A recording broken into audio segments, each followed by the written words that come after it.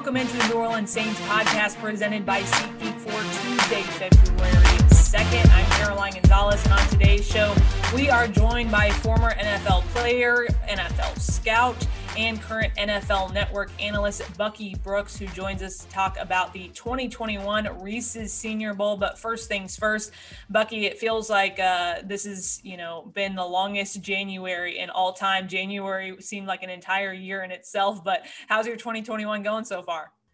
It's going well. It's going well because football is still going in earnest. The pages of the calendar continue to flip. And so we go from the regular season to the postseason, Super Bowl, Senior Bowl. We then get ready for the pre-draft process. So it's going well, even though it's been a different football year and off season. I think it's going to be a good one. Yeah. And how has it been different for you, Bucky? I mean, you do so much on the college level, like looking at recruits and then going into the NFL and things like that. Like, how have things specifically changed for you, knowing that these college athletes maybe haven't had the season that they've had in the past or the experience and exposure that they've been able to have in the past? I think it's the biggest challenge that most scouts and evaluators are facing. How do you balance those who have played versus those who haven't played? And how do you make reasonable projections on how someone's going to play at the next level when there has been a level of inactivity that could put rust on their game or kind of stunt their development? And so just looking at guys and you're trying to watch the tape and you're trying to see where they were and the talent that they have and really assess the talent. And I think it's important to kind of differentiate talent from skills. Talent is your raw physical attributes, your size, length, speed, explosiveness, those things. Your skills are how you play the game, what techniques and tools have you acquired along the way, and how you implement those into the way that you perform.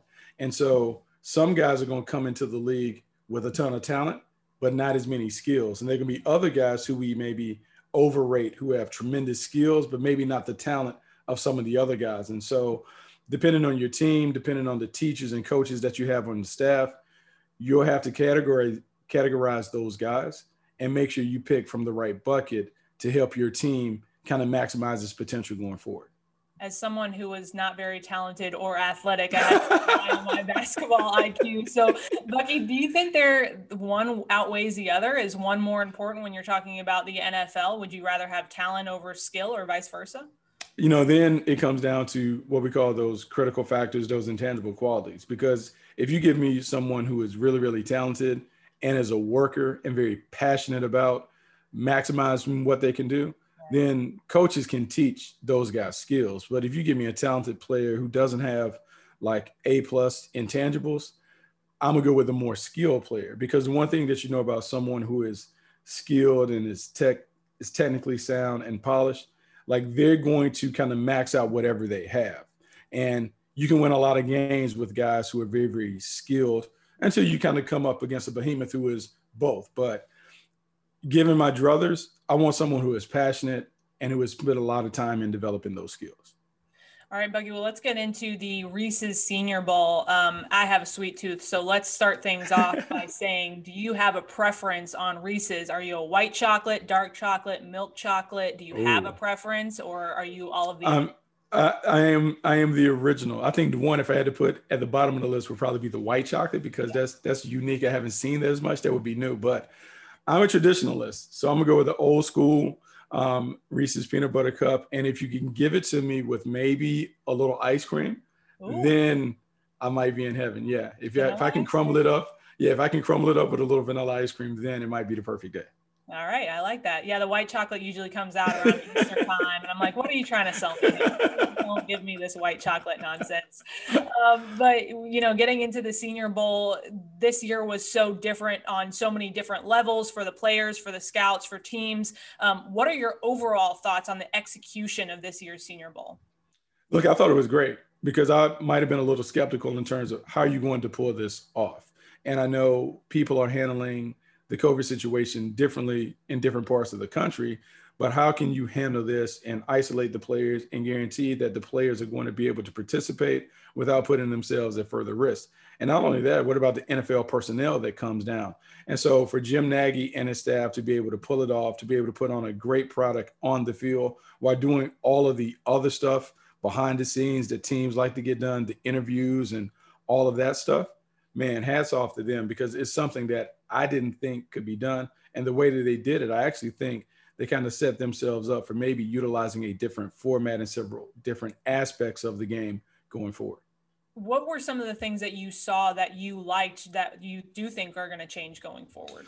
Well, behind the scenes, they kind of did, I guess, for lack of a better term, they did the speed dating thing behind the scenes. Like they put guys at tables with big partitions, and guys were able to kind of do similar to how it's been done in the combine in the past. You get 15 minutes, you talk to a team, then you go on to the next table. It wasn't always like that. It was a lot of stand around and grab prospects as they went through. So it was more organized. I think the organization made it easier for everybody to kind of pinpoint who they wanted to talk to, when they could talk to them, and what information they wanted to gather. And so I felt like that was a good thing. That was one of the things that I know was really, really good. In terms of on the field, I think the access that they have given the media in terms of miking up coaches and talking to coaches, particularly our way, like at NFL Network, it was hard for a lot of media members to get down there and really be a part of it.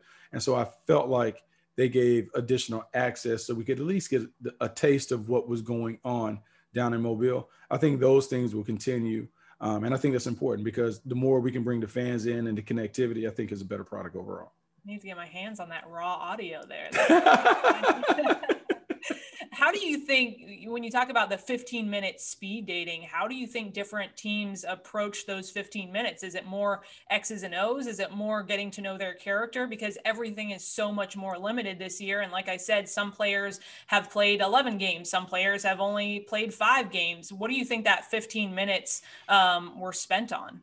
You know, it's even tougher now because without the combine and everything being on pro days, yes, you'll be able to meet players and have conversations via Zoom, but face-to-face interactions you want. I think a lot of it, if you poll most evaluators, they're trying to get to know the player because it's really important before we can think about what they do physically. Are they a good fit in the locker room? And I know culture is a buzzword that is tossed around a lot, but every coach, every organization has a culture, have a set of shared values that they believe in. And it's really important that the guys that you bring into the locker room kind of fall in line with those things. They exhibit those qualities, or they have the ability to want to be a person who follows along with everybody else who exhibits those qualities. And so 15 minutes of getting to know the person, what their motivations are, what they're passionate about, I think that goes a long way to determining if guys are good fits or not. How much do you have to rely on other people's word too when you're talking about those players? Because 15 minutes, I mean, I could sit here and lie to you about who I am and the things I believe in and who I am as a character, as opposed to, you know, people who have seen them on a day-to-day basis. You're relying so much more on maybe other people's opinion of that person's character. Yeah, I think it's a combination of all of those things. It's one-on-one interaction. I'm interviewing the player, I'm getting to know the player, but it's cross-referencing what they tell me with what others around him tells it. Right. Academic administrators, athletic trainers, coaches, even going so far back as high school coaches and those people, principals. What was this player like? So you can kind of build a portrait on who this player is. And it doesn't mean that he's been perfect along the way, but as you begin to take all of the information and kind of put the pieces of the puzzle together, you want to make sure that you have a clear idea of who this player is and who he's going to be when we drop him into our locker room. With more of a Louisiana focus, Tulane's Cam Sample was named the top defensive lineman on the American team. Can you measure how much the Senior Bowl helps players who go to a smaller D1 schools that aren't, you know, the Alabamas, the LSU, like how much that helps players like Cam Sample? That's a tremendous help. And for Sample, a guy who understood what everything was about when he went down to the Senior Bowl, he knows this is a big stage. This is a chance for me to go against some of the brand names, some of the guys that we've heard about that have been talked about in the media all season longer for the last 2 or 3 years, now I get a chance to compete one-on-one with those guys. And if I can compete and not only hold my own against those guys, but maybe win or dominate those guys, it certainly puts a feather in my cap. And for evaluators, when you look at a guy like Cam perform on that level, it does change a little bit the narrative that may have been surrounding his game coming into the Senior Bowl and heading down to Mobile. Like, oh, okay, this guy is a much better player in this regard than I thought. So let's go back and look at the tape and see if those traits popped. And you're trying to measure what they did at the Senior Bowl versus what they've displayed throughout their collegiate careers. But yeah, the Senior Bowl can be a great launching point to maybe confirm what you've seen or maybe rewrite some of the narrative that you may have written about a player based on what you have evaluated up to this point. One of the names that was tossed around a lot is obviously quarterback Mac Jones. I guess we'll talk about Alabama. He didn't play in the game, but in your opinion, did he do enough, and has he established himself enough as a first-round pick in this year's draft? You know, it's funny because everyone is going to have a different view on Mac Jones. Mac Jones, the positives, outstanding intangibles, great leader. His toughness and resiliency showed out because he was a guy that sat behind Jalen Hurts and Tua Tagovailoa. He patiently waited for his turn. And when he got his turn, he seized the opportunity. And even this year, there's a highly touted recruit that came in at quarterback that he had to compete with to retain the job, and he didn't. And then he performed at a level that no one could have imagined that Mac Jones would play like that. And that is a positive. He's a great passer in terms of touch, timing, and feel and accuracy and playing the game, very skilled in that regard.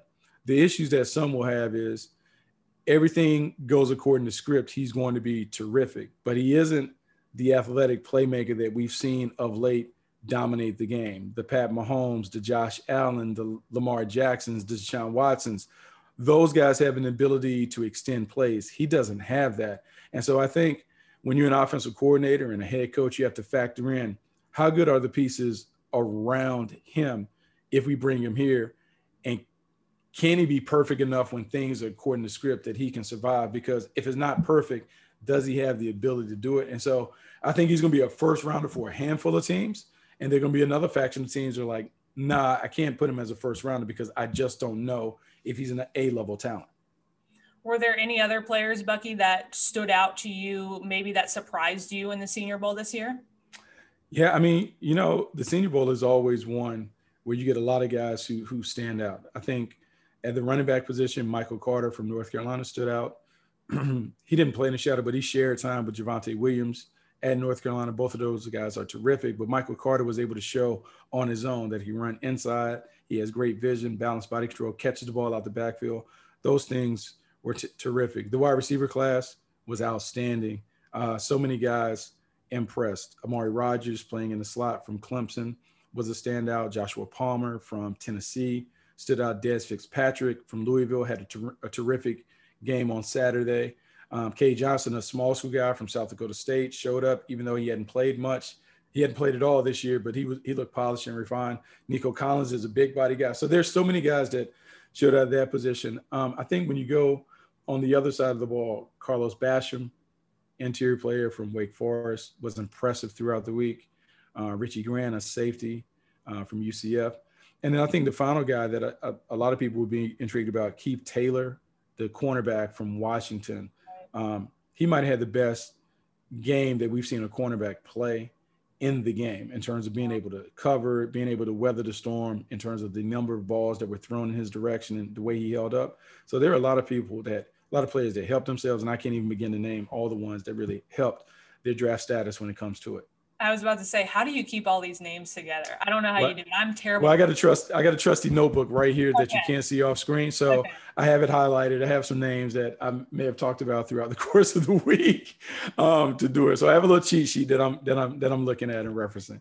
You didn't have to tell us that. You should have just been no. It's not off the dome. No, it's not off the dome. I wish it was off the dome. Well, we are a bit away from the draft now. It's going to come to us quicker than I think any of us expect. But in your 1.0 draft, you have TCU safety Trayvon Merrick mock draft to the Saints. Why did you pick him as someone who would come to the Saints? Well, when you look at the safety situation, you have a little bit of uncertainty because you don't know what's going to happen with Marcus Williams. Malcolm Jenkins has been great, but he's nearing the end of the line. At some point, you want to get a replacement, and you would like to get someone there a year early before it's too late. You want him to maybe serve as an apprentice behind Malcolm Jenkins so he can kind of learn the pro way, understand the defense, take tips from the veteran, maybe before supplanting him, or he plays alongside him and he can mentor him as he's getting comfortable in the game. When I look at the Saints team, I mean, it's still a very, very loaded roster. I know the biggest question mark is what's going to happen with Drew Brees and those things, but I think defensively they have made major strides. I think you want to make sure that you keep that defense humming at a high level. All right. Well, Bucky, last question before we let you go. I wouldn't be doing my job if I didn't ask you this. Who do you have winning it all this year? Tampa Bay Buccaneers or the Kansas City Chiefs?